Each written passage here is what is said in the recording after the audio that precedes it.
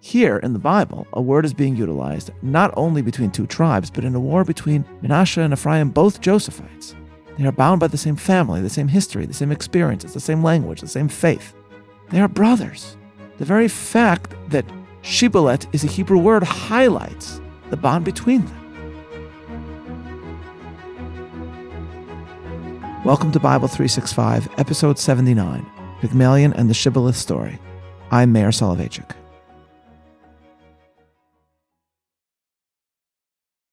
In 1912, George Bernard Shaw wrote the play Pygmalion about a phoneticist named Henry Higgins, who trains a woman named Eliza Doolittle to change her accent, to use grammar properly, and to thereby change her social station.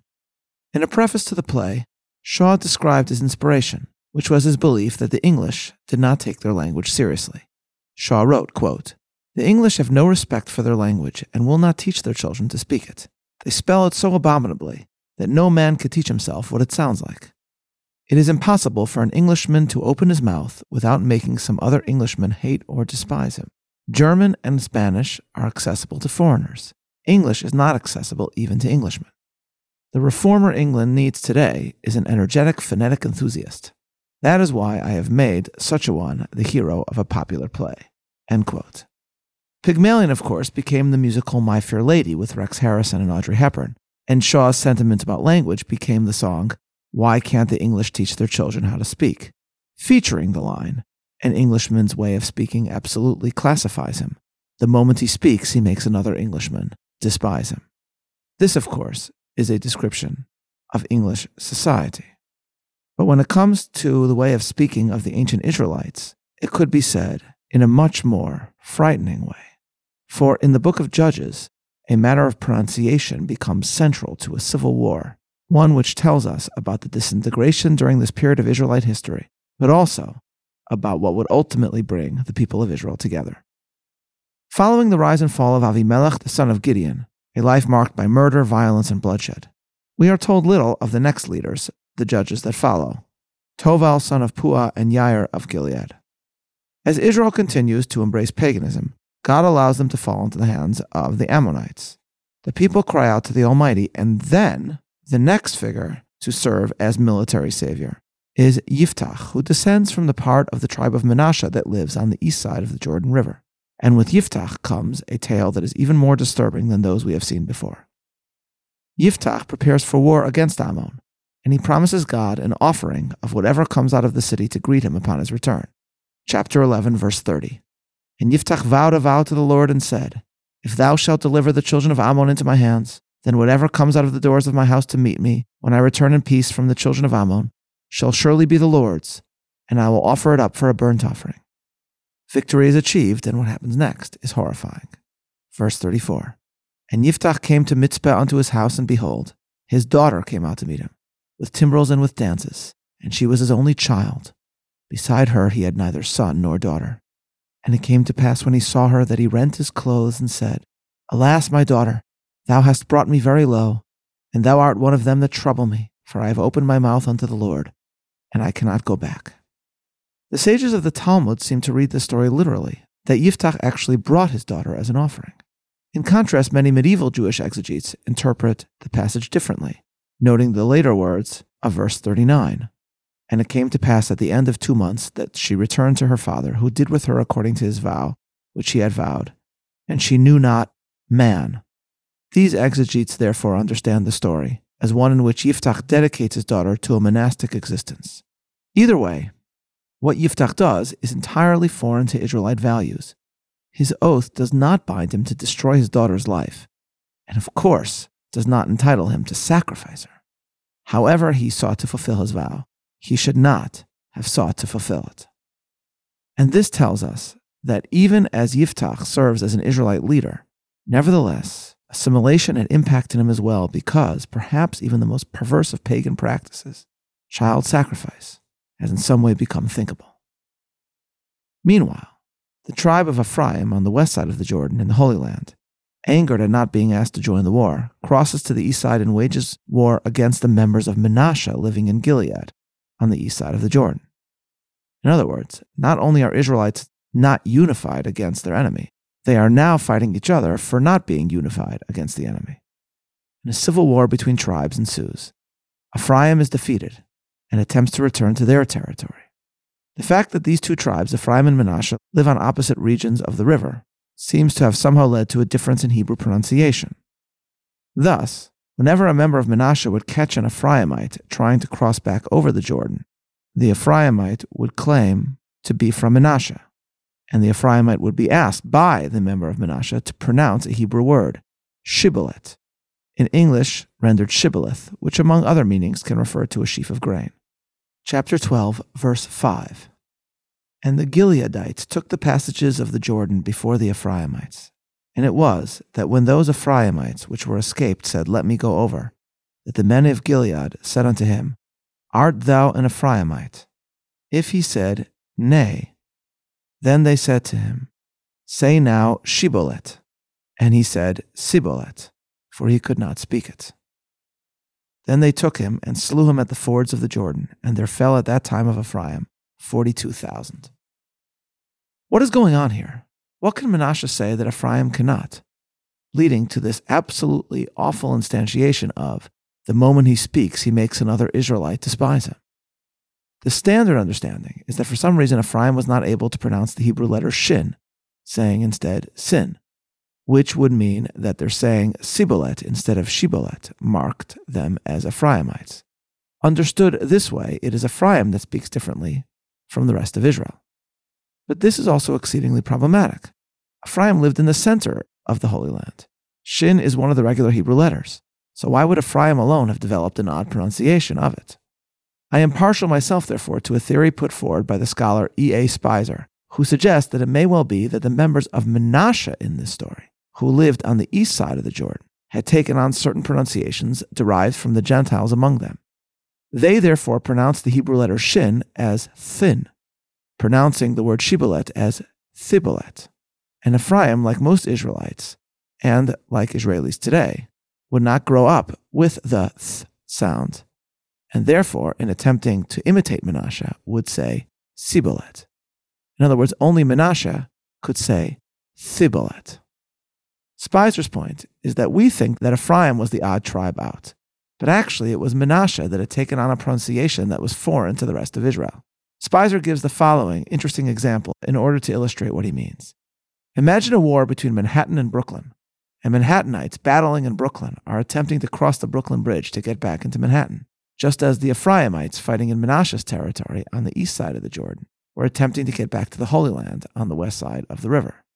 Here are Spicer's words, quote, May I be permitted a fictitious illustration, necessarily provincial, which is designed to show how easy it is to slip into errors of this kind. Let us assume that a particularly bitter sports contest had taken place at Ebbets Field, Brooklyn. A riot among the spectators ensued, and the followers of the invading team from Manhattan had to take to their heels, but they were overtaken just as they were attempting to cross the Brooklyn Bridge. Their one chance of escape was to pretend they were Brooklynites. But the local partisans were not to be fooled by such a ruse. How do you say W-O-R-D? The answer was word. It was a fatal mistake. The next day, readers were treated to a description of the incident. They promptly concluded that it was the Manhattan dialect to say word, whereas Brooklyn and all the rest of the country said woid. Such a result might well be viewed as self-evident, but that does not make it right. End quote. In other words, it was Manasseh that spoke strangely for an Israelite, but therefore only they could say Thibolet. The Ephraimites spoke like the rest of their people, but to save their lives, they attempted to say Thibolet, but it came out Sibboleth. In revealing themselves, they were killed.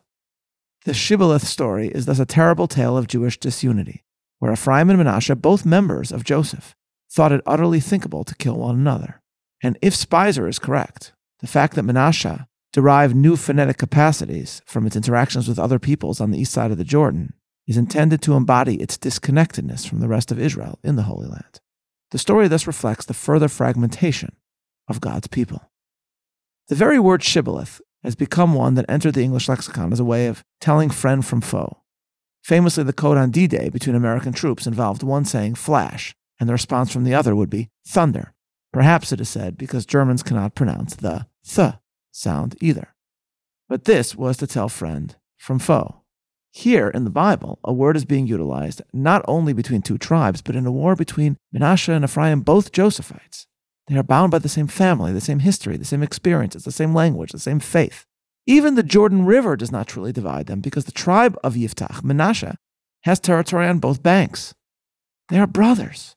The very fact that Shibboleth is a Hebrew word highlights the bond between them. And yet they fight with one another. Modern scholars of Yiddish has discovered what they call the gefilte fish line. Gefilte fish, for the uninitiated, is an Ashkenazic Jewish Sabbath dish, and some Jews eat it as a savory culinary concoction, and some eat it sweet with sugar added. The line that marks the two regions in Europe, in which one was known for savory gefilte fish and the other for sweet, also linguists have showed, perfectly parallels the regions where two forms of Yiddish were spoken, the Lithuanian and the Galicianer pronunciations. The point, of course, is not that the amount of sugar in gefilte fish impacts pronunciation, but that these were two different regions, and that was reflected in language and cuisine. At the same time, gefilte fish and Yiddish were cultural phenomena that, despite differences among Jews, actually highlighted commonalities among the Jews that lived in these two different regions. In a similar sense, the River Jordan, from Manasseh and Ephraim, marked their cultural divisions. But of course, the Hebrew word, Shibboleth, actually highlights the connections between them. And yet it is used by one tribe against another to ferret them out and to kill them. The Shibboleth story is highlighting how far Israel has fallen. It's akin to Jews choosing to kill each other by what they make for Shabbat, or whether they say cholent or chulent, or whether they read Hebrew in Sephardic or Ashkenazic pronunciation. It is about brother who should see brother and instead sees enemy. From a literary perspective, it is our indication that what Judges is giving us is a perfect reversal of the book of Joshua.